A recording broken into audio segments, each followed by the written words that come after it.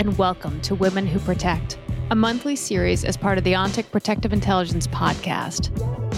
In a profession largely dominated by men, we spotlight women working in a wide range of positions within security, protection, and law enforcement. We will hear their stories, discuss their accomplishments, and also seek their advice for women and girls who might be interested in a career in protection or security. I'm Dr. Marisa Randazzo with ONTIC Center for Protective Intelligence.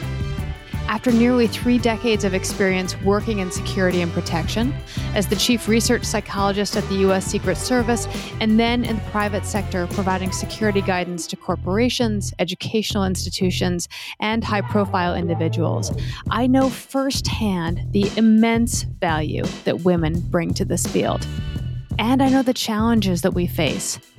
I look forward to sharing with you the stories of women who protect and hope they inspire other women and girls to consider joining our ranks. Now, on to the podcast.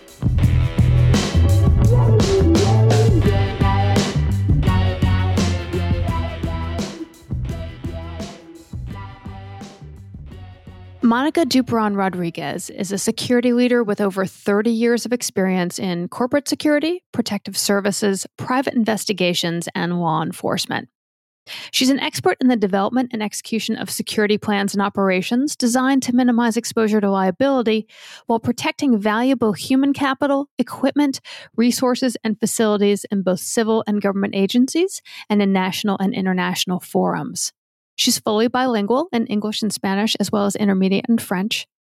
She has a diverse background in law enforcement as well, having worked on the Human Trafficking Task Force, Gang Task Force, and DEA Task Force, as well as serving as an undercover narcotics detective, a field training officer, and a SWAT hostage negotiator. Currently, she works as the Senior Manager of Global Security and Risk Management at LinkedIn. Mónica, welcome to Women Who Protect. It's a delight to have you with us, and thanks for joining us. Thank you for having me. I'd love to start out from the beginning. Just going through your bio, your LinkedIn profile, you have had some fascinating positions in different law enforcement agencies and in executive protection and different corporate security positions now with LinkedIn. Can you just start at the beginning? How did you get into law enforcement in the first place? It's a really good question. So I was working as a facilities manager at a recreation center, and the police would come by on a regular basis just to check on us. And I was constantly being asked to apply for the police department because they really needed a female. They needed somebody who spoke Spanish. And I already got along really well with all of the police officers in my town. So I kept saying no until one day one of the police officers came to my office and put an application on my desk and said, "Just give it a try. You'll go to the academy. You can start off as a reserve officer. And if you like it, then you can transition to a full-time police officer." And I thought, why not? I'll give it a shot. And that is how I got into police, into law enforcement.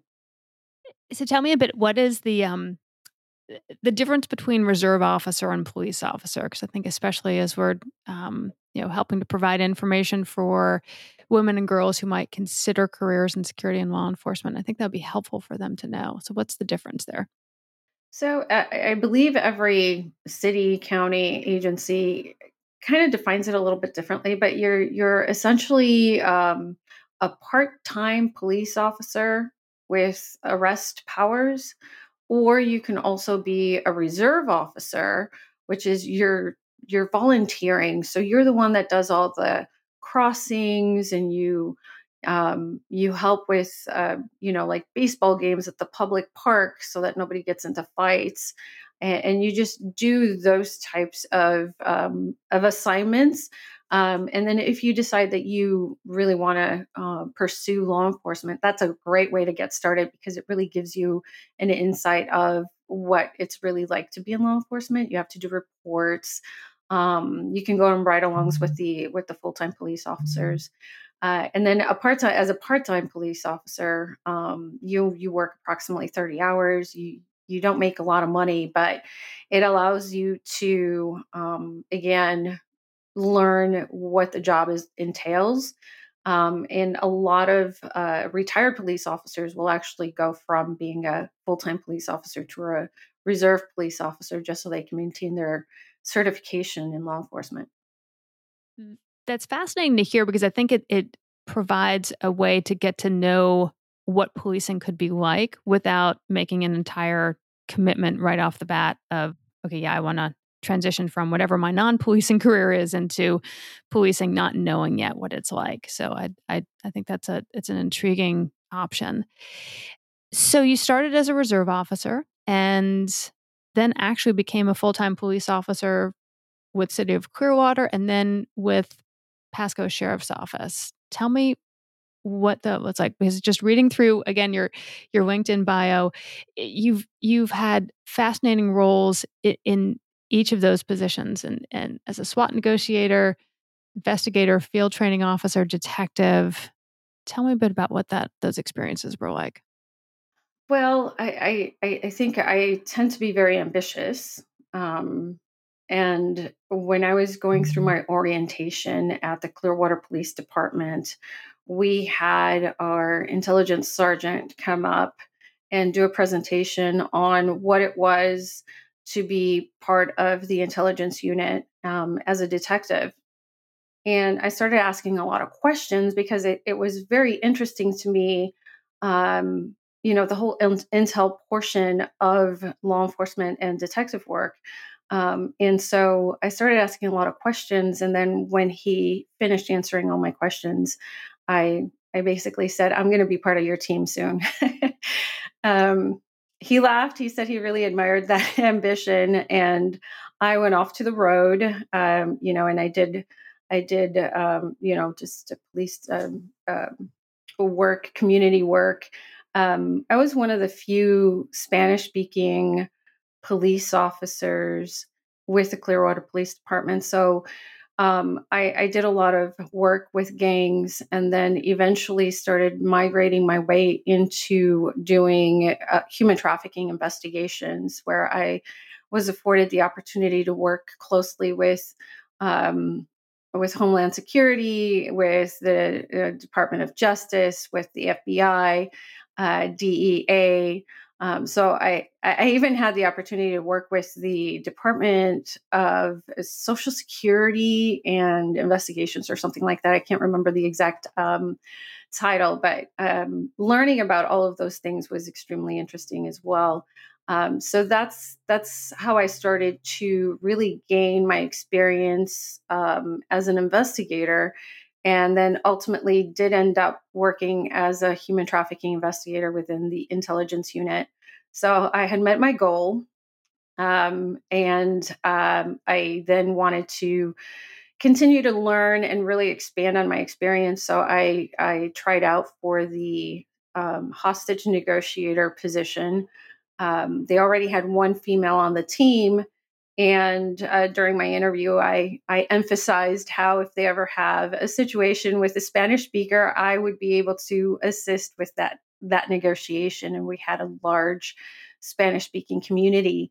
So that, along with actually going through the tryout process, because the or the hostage negotiations team was an element of the SWAT team. So I had to do the qualifications just as anybody else would, and then kind of showcase how I can communicate. And then, happily I made the team, and it literally turned into one of the best assignments and the most fulfilling job that I was able to do within law enforcement. Do you have any particular situations that you were involved in as a hostage negotiator or part of the SWAT team that's memorable for you? There's many. There are many of those situations that are memorable, but I can tell you a funny one. Please. I always go to the funny stories because they're a little bit more lighthearted and not such downers. Um, I was called to, it wasn't my turn. So we have two females. It wasn't my turn to be on call. It was the other female. But she was unable to go to this particular call out. So I get called out. I get there, and there is a naked man in a tree who has a warrant and will not come down. And they wouldn't tase him because there's liability with that. He could hit his Hmm. head, he could get hurt, so we can't do that. He showed aggression, so we couldn't necessarily we couldn't just jump, climb the tree and help him down, because that wasn't going to turn into a good situation for both the officer or the the naked man. Um, so while I'm negotiating with him, trying to get him to come down, he eventually said, "The only way I'm going to come down is if you agree to go on a date with me." Let me just, before you go to the rest of the story, had this situation or possibility been covered in your hostage negotiation training at this point? No. Okay. No, it had never been covered. I wasn't really sure. I mean, he really threw me off balance when he said that, and I wasn't even sure what was appropriate for me to say. And of course, because it was kind of a situation where nobody's really in harm's way, we're just a little frustrated because we just need him to come down safely. It was starting to get cold, and I know it was in Florida. In winter, it actually does get cold sometimes at night, and he's naked. So we knew he was eventually going to get tired, hungry, or he was just going to get really cold. But everybody started laughing, and I was looking to one of my supervisors and asking, what do I do? And he's like, just agree. I'm like, I can't just agree. I'm not going to do that. That's going to set the wrong precedence. And what if he comes after me when he gets out? I don't Exactly. even know, I didn't really know how to properly respond, but at the same time, I knew I had to say something. So, um, I basically went back and said, look, if you come down, I promise you that I will be the one to take you to jail, and I will stay with you until you get put into a cell and get booked. And then eventually he agreed and came down the tree, and everything was resolved without incident. And I didn't have to go on a date with him. Well, and you could have counted that escorting him to jail as the actual date. I feel like you Yes, found a yeah. wonderful solution to this immediate situation. Yeah, he got to spend a little bit more time with me. So there he was. Just another question on your experience as a hostage negotiator. You talked about being one of two women on the team. Did you see that there was any particular skill set that women brought to that position that may have differentiated them from your male colleagues? I think the biggest thing that we were able to bring was organization, not just, organization in the sense of, we have all of this equipment and we needed to make sure that everything was logged, and everything was in its proper place, because in an emergency you want to make sure that you always know where that particular item is going to be. um, and the other thing is, we just have a very different approach in the way that we speak.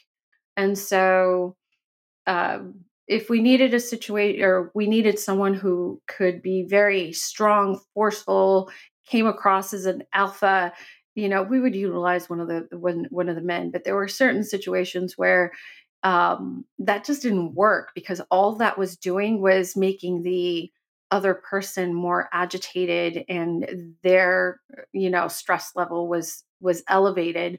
And putting a female on the phone to negotiate with either a hostage taker or someone who's trying to take their life, we just have a calmer, um I think it's just the way that we speak is a little bit more calming for some individuals, and so we have to capitalize that on that when we identify that that individual may relate a little bit better with a female's voice. And so that was something that we brought to the table, just a different perspective in the way that we dealt with things, a little bit softer, but yet still forceful. And we still got the job done. It's just done differently. It's fascinating to hear you describe it that way because in my time with the U.S. Secret Service and then also in all the work I've done in behavioral threat assessment since then, I've actually found uh, women to be particularly skilled at that intervention piece of threat assessment, which is, getting someone to move away from plans of violence, feeling they have to resort to violence or suicide, and helping them onto a better path, finding other ways to sort of solve those underlying problems. And it's tough because on the one hand, I'm reluctant to flag it as a gender difference.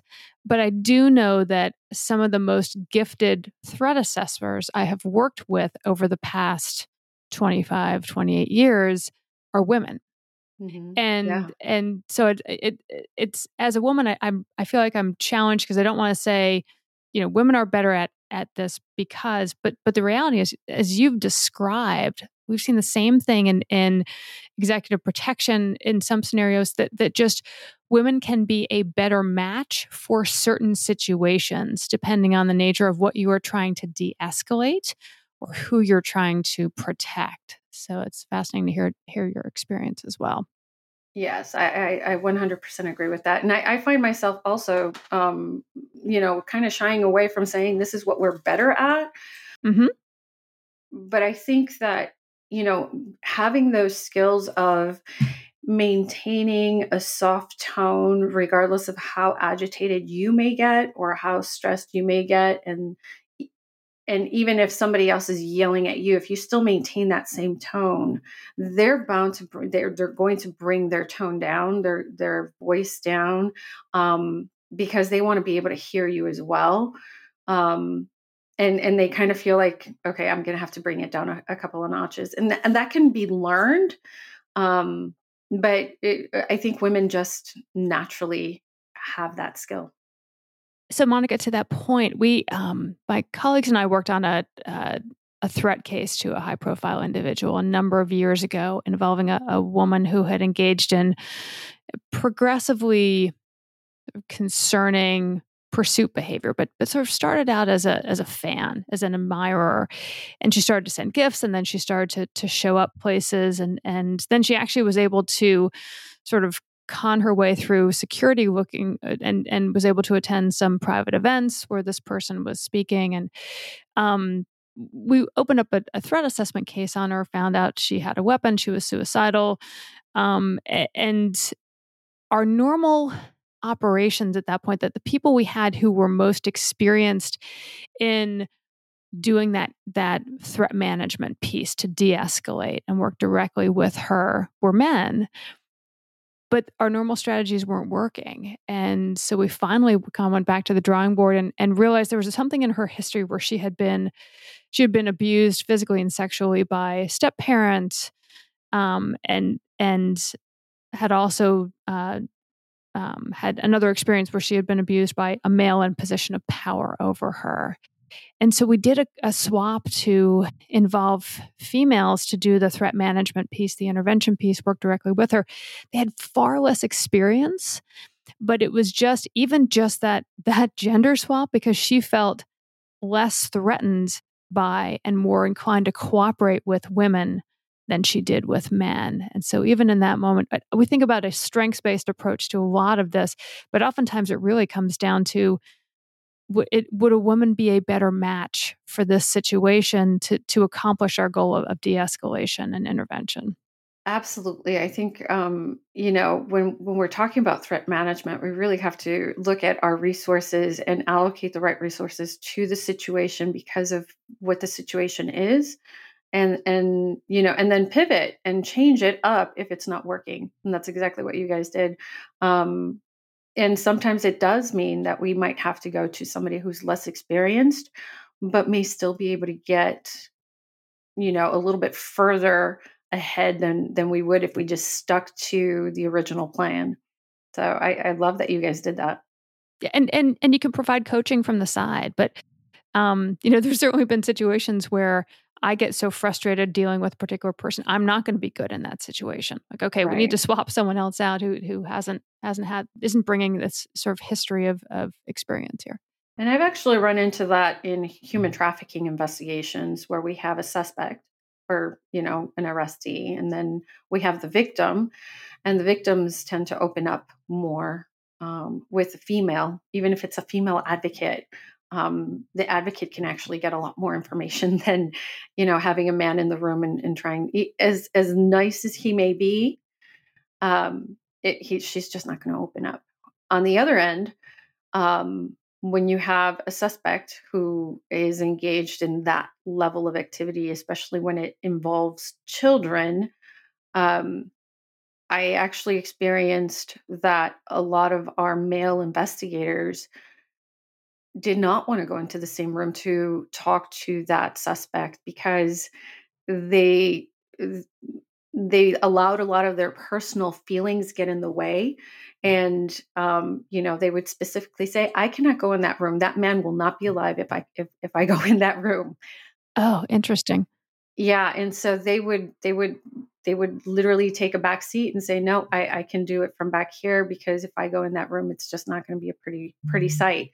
And in that particular case, um, they would put me in there to talk to the subject and try to obtain as much information as possible from that particular person. Because when you're talking about human trafficking, you're talking about rings, you're talking about multiple people that actually engage in this type of activity, and you want to get as many of that as possible off the street.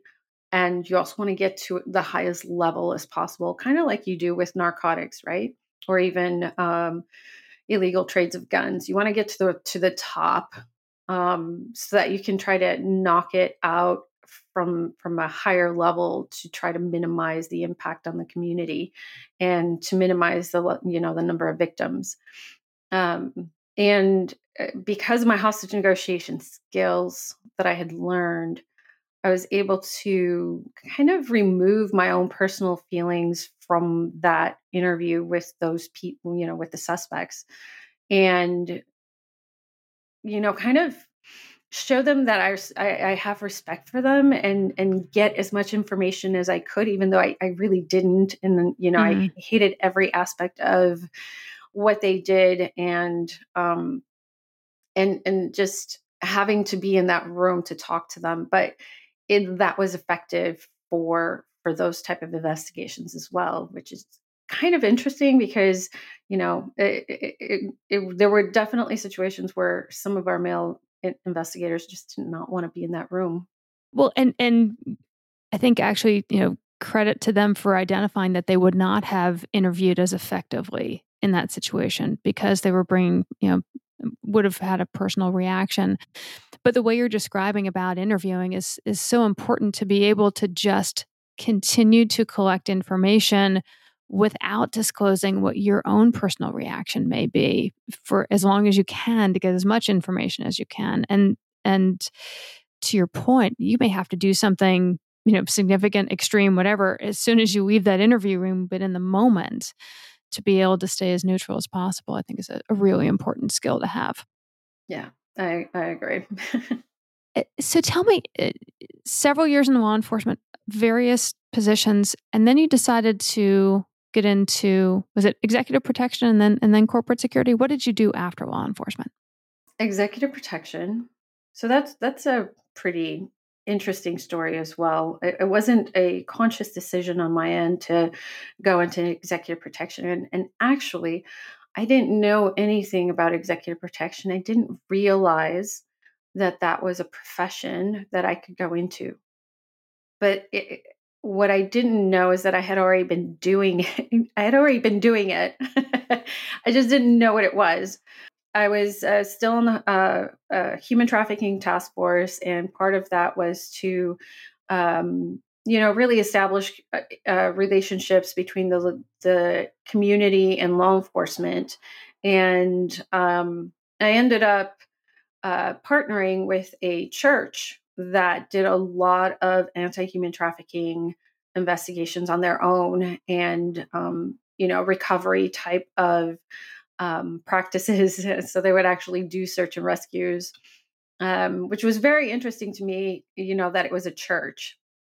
And so I partnered with them, and I ended up having the opportunity for several years to travel with church members and the lead pastor to other parts of the world, where human trafficking is prevalent, and also where a lot of the victims in the United States were coming from. And our objective was to educate local law enforcement on human trafficking, not that they didn't know, but how to combat it, and also what they could do to protect their people, their population, and show them that we had an interest in their livelihood and also the livelihood of their people. And so because I was able to do that, I met a lot of former law enforcement, retired law enforcement, and also had the opportunity to teach at a local law enforcement agency, or I'm sorry, academy, let's say. So I was able to teach at an academy to over 400 women on what it's like to be a woman in law enforcement, and then also defensive tactics, which was great. But in that process, I met someone who was a retired police officer who had his own security company. And I came back from that thinking it was a great experience. And several months later, I was asked by that particular retired police officer to forward him my resume. And I honestly thought it was just another mission trip with another church or something of that nature. So I was happy to send him my resume. And then several months later, I get a phone call that they want to interview me, and they flew to Clearwater to interview me. And then ultimately, they flew me to meet with a client who ultimately ended up saying, I need a female to travel with me. And I wanted to be a female who has law enforcement or military and is bilingual, who's not like, it's not obvious that you're a security or EP or law enforcement. And so when they met me, they thought I was very unassuming, and then I demonstrated some of my skills and ended up getting a job offer to be executive protection for that family. And basically they ended up the conversation with, what do we have to do to get you to come work for us? Nice. And I said, give me 2 weeks. Give me 2 weeks and I'm here. And that's how I ended up doing executive protection. We'll get back to the conversation in just a moment. But first, I want to tell you a little about ONTIC Center for Protective Intelligence. In a world of safety, security, and protection, we know that gathering and sharing information is crucial. That's why we created the ONTIC Center for Protective Intelligence. The center is a trusted resource for those in the security, safety, and protection communities. We share strategies and best practices, insights on current and historical trends, and lessons learned through dialogue, discourse, and alternative analysis for some of the industry's top practitioners. To find blogs, podcasts, webinars, white papers, and more, check out the center by visiting ontic.co/center. That's ontic.co/center. Can I ask, just for those listening who don't necessarily know what executive protection is, what is it and what does it involve? So executive protection is the protection of individuals, typically high net worth individuals, corporate executives, It could also involve pastors. It could involve celebrities. Some people would describe it as bodyguard, but it's not necessarily, because we do so much more. We're not just there to protect the physical body of the individual. We're protecting their brand. We're protecting their name. So we have to do a lot of research. There's a lot of preparation. There's a lot of logistics that go into protecting an individual. And that's essentially what executive protection is. And you've been doing executive protection in some capacity ever since. Is that correct? Ever since leaving law enforcement? Yes, I have been. So I'd love to hear your thoughts about women in positions of executive protection. That, again, sort of the skill sets they may bring, and especially as you were describing it, that part of your interview for what you didn't realize you were job that you were being considered for included the fact that you didn't stand out as an obvious bodyguard. So tell me a bit about that and why that may be helpful. What I have found through the years in doing executive protection, and also, once I got into corporate, um, there's a lot of high net worth individuals or high net worth, high profile families and executives who want to have that level of security and protection, but they don't necessarily want it to be obvious. So, what they opt to do is they opt to hire executive protection specialists who blend in with the rest of their entourage. So you can, as a woman, you can blend in and you appear to be an executive assistant or a personal assistant. You appear to be someone that simply works for that individual, but nobody will really identify you as, as a protector. And I think that it's interesting because, again, in some of the work I've done over the years, we've had to create protective details for high profile individuals who are in college settings, for example, and looking for someone who looks like they blend in with the environment it can be particularly helpful, so that you are actually providing protection, but at the same time it doesn't look like an obvious bodyguard configuration, and at least as I've seen it, can be helpful to let the protectee or the principal, the person you are providing safety and protection for, to interact as normally as possible within their day-to-day environment, but at the same time having that resource there if needed for safety, for security.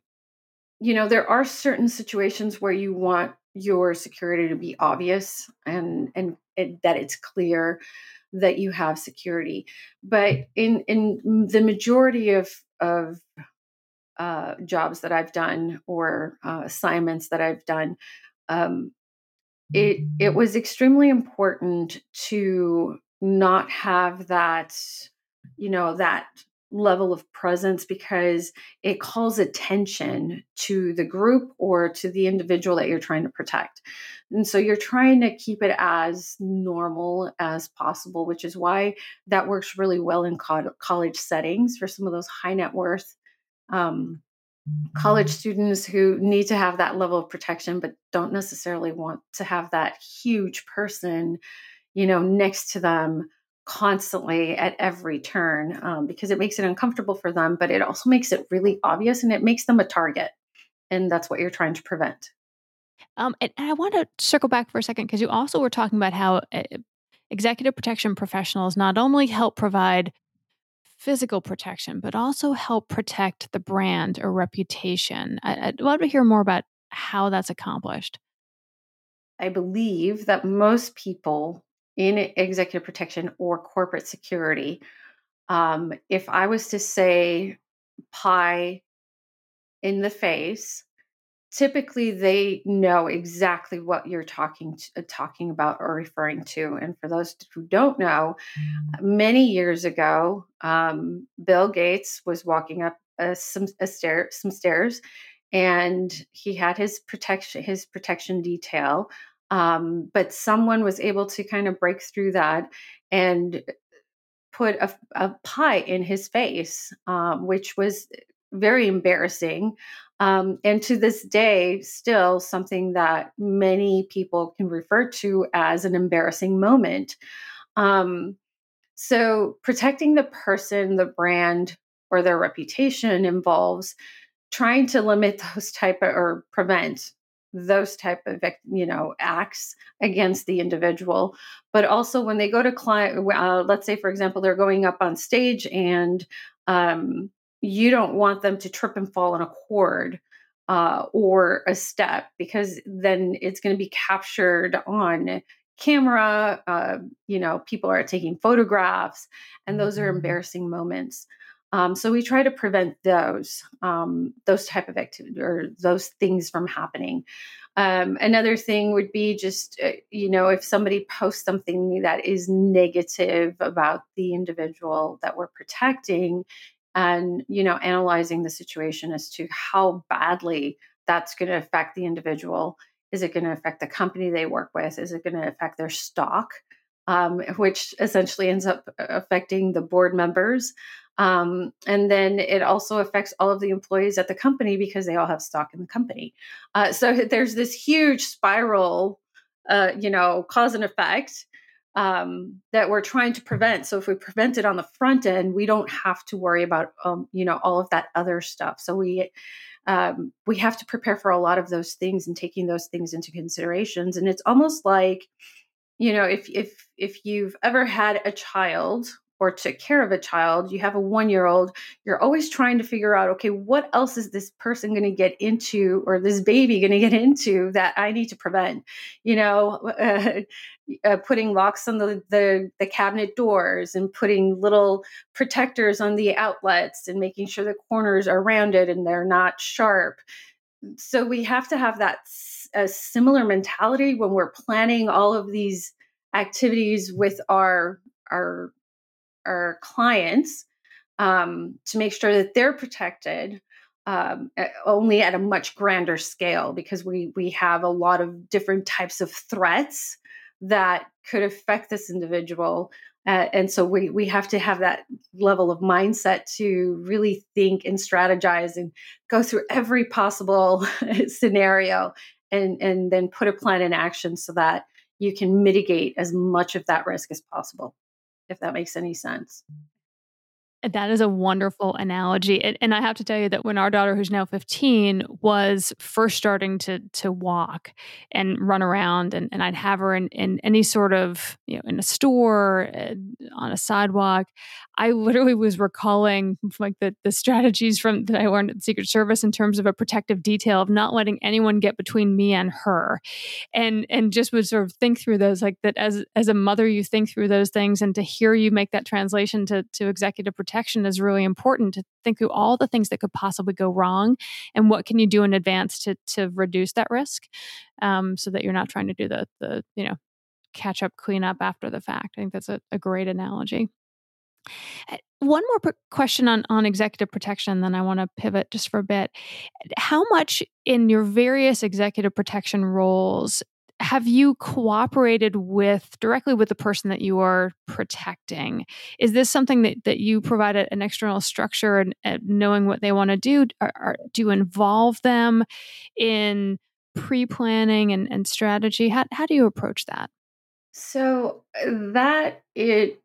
there is an approach to that, and that requires not going into all of the granular details of your plan or why you're doing it, but it does require kind of an overview on why and what you're doing and how it helps them.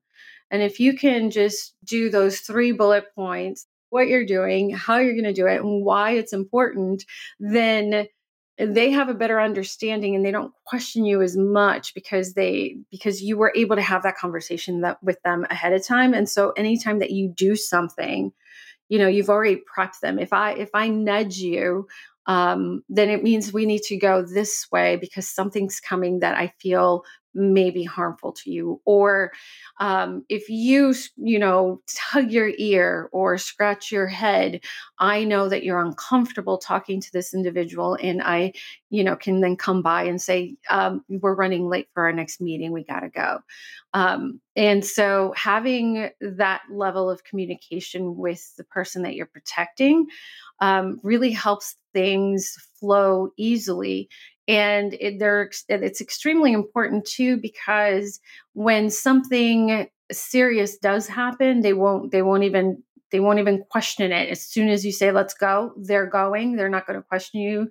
They're not going to say, but I'm in the middle of a meeting. They're not going to say, I'm on a call. They're just going to go. So it's extremely important to have those conversations with your client. But there are different levels in executive protection. There you have the leads, and it depends on what we're talking about too. So if we're talking about a security company that has been contracted to provide that executive protection, then it's up to the company when they're in those negotiations with the person that is contracting them or the client, to really explain, what our objective is as a protector, as in what kind, the level of skills that we're going to be providing with our people and what they're going to be doing. So that person is the one that's communicating with the client. Now, the client may be different than the person you're protecting. So the person that ends up being face to face with the protectee, they should have a similar conversation with that person, because it's not guaranteed that the client is going to communicate all of that information to the protectee. And then you have other levels. You have somebody who does the driving. You have what we call halls and walls, which basically if you're at a hotel, you're going to, basically sit or stand in a hallway for several hours just to monitor the traffic in that hallway, because that's where your client's staying, or your protectee. Your protectee could be a child, and they might not understand everything that you're trying to do. So you have to explain that to a nanny. So there's so many different levels of protection, and then the different types of people that you would communicate your plans to make sure that everything goes smoothly. So essentially, at the end of the day, the person that you're going to be with, your protectee, and the executive protection lead or point person that is directly with that protectee should have that communication with them. It's helpful to hear that, because I think that working in executive protection, working in threat assessment, that I hear professionals challenged all the time. How much do I disclose to a protectee? And the way you've described it is actually so helpful to think about. It depends on the role, it depends on the level, and also depends on as how much information a protectee may want or not want about what's going on. Especially the sort of why we're doing things a certain way. If there's a particular threat, there are protectees who don't want to know. They just want to know that you're doing what needs to be done to keep them safe. Others feel like that the more they know, the more they can be an active participant in their own safety. So I think it absolutely depends. What are your thoughts on how we can encourage more women, more young women, more girls to consider and get into security positions, law enforcement positions, just to join us in this field? Great question. I think one of the things that really motivates me in, speaking in these type of, platforms such as this, on your podcast, is to get the word out. If you consider the way that I got into executive protection, I didn't even know it existed. Um, and, when you get to mid law enforcement career, you start thinking about, what am I going to do when I retire? Like, I don't even know what my world would be like without having a gun on my head. And sometimes it can be a scary thought, because you don't know what your skills transition to. And one of the things that people don't understand is that even though you're in law enforcement, you have a lot of transferable skills. Even if you're in the military, you have transferable skills that apply and can be used when you're transitioning into executive protection or corporate security. But the biggest thing is getting the word out to as many women out there who are in the military, who are law enforcement, EMTs, nurses. If they can all transition into this field, they just have to know what skills they have and how they transfer over into that field, because they'll be surprised if you do two columns of what your skills are in your field, let's say law enforcement, like it was for me, and then executive protection. If you start going piece by piece on all of my skills and how they transfer over, the majority of my skills did. They're just being utilized in a different way. And so educating more women on how to do that, and really identifying whether or not that's something that they'd really be interested in, encourage them to go to a class so that they can, kind of see what kind of things there are taught in an executive protection training course. But that's not the end all either. You still have to continue to learn. And one of those, a really good way to learn more about the profession is to network with people who are already in that profession. I think that's so smart because it gives you a chance to talk to individuals one-on-one or trade emails and just ask some questions about, okay, I know I can understand, from a vacancy announcement what a certain position may require, but what's it really like day to day? And what are the good things about it? What are the challenges about it? What are the, things that you couldn't stand once you actually were in the position? All of that's really helpful to make a much more informed decision about, is this something I even want to consider?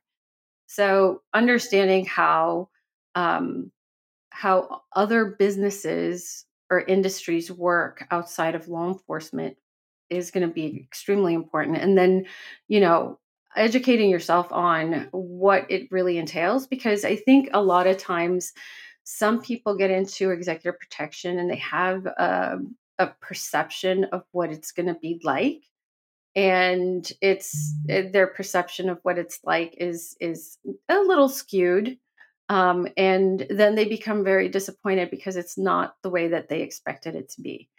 um, so it's very important for them to educate themselves so that they properly can come in with the right expectations. One of my Secret Service colleagues used to field questions all the time from people who thought they wanted to apply to become a special agent, and her advice would be, okay, before you even apply, go stand outside your apartment building or on the corner, the corner near your house for 12 hours, and then go out and do it again in the rain. And if you're okay doing that, then you can, you will survive the worst of what it's like for, as you were talking about, the halls and walls aspects of executive protection. And like, okay, but a great, no, a great way to kind of think about, okay, you are going to have to do this as part of your job. And there's a lot of other aspects that may be far more rewarding or gratifying, or challenging. But if you can survive the part that's going to be the most boring, perhaps, and then okay, you're well on your way. So then go ahead and apply, and you know what you're getting in for. Um, but I think it's really important too that the idea of this doesn't necessarily have to be a long-term commitment. You can try law enforcement, and if it's not for you, then you can transition to another position within security. Even a couple of years of law enforcement experience would be helpful foundation to have to bring to a security position. You can try a couple of years in security and decide to do law enforcement, or decide to get out entirely, and you'll still be bringing more skills to whatever your next thing will be. And so I think I used to see so many people just dedicate full careers to whatever law enforcement agency, and then try to think about what they're going to do next. But in the past few years, I've seen a lot more turnover in people doing shorter positions with agencies and security positions, having more variety, but ultimately staying in the field for an entire career. And that's for anybody out there that's looking for a job, or considering a career in law enforcement, that's one of the biggest benefits of being in law enforcement is there's so many different ways that you can continue to be in law enforcement, but not necessarily be, in a car writing tickets. um, Exactly. but you can apply that same the same thing to executive protection. You can go work for a celebrity, and many of them will, have different types of schedules. They're always on the go. They might start at 4 o'clock in the morning and not get in until 1 o'clock in the morning the next day. But if you're okay with that, that may be for you. There's faith-based, there's corporate, and then there's high network individuals. And then you have one thing that we haven't touched on is we often have royals from the Middle East that come into the United States. They hire executive protection. In that particular case, they specifically will require female executive protection because of their culture. A woman can be with their women can only be with women. So they'll come in, hire, several executive protection specialists, and then they will go from here and travel to other parts of the world and then come back, and then they say goodbye and then they go home. So there's all of these different avenues that you can take within executive protection. And if you don't like one, you can try the other and you can try the next one. And, until you find what your niche is and you find the one that you're really good at and you find the one that you really enjoy and you like, and it's not, terrible to thinking that, oh man, I got to go back on this detail. So when you get to the point where you really enjoy what you're doing, you found your niche, you found your place. Now you just then start trying to build on your skill set so that you can continue to grow within that lane of executive protection. That is such excellent guidance. And actually, I'm inspired to go back and start my career over again. I want to do it again. Mónica Duperon Rodriguez, thank you so much for sharing your history, your stories, your advice. This has been a wonderful conversation. I'm just delighted that you were able to join us, and I truly thank you for all the information you shared here. Thank you for having me. It's an honor. This episode was brought to you by the ONTIC Center for Protective Intelligence. Learn more at ontic.co/center. Again, that's ontic.co/center. It was produced by AJ McKeon. Our music is a track called Roll the Dice and was written by Mark Wallach. Please remember to rate and review our podcast on iTunes and subscribe on Apple Podcasts, Spotify, or wherever you get your podcasts. If you have questions, we'd love to hear them.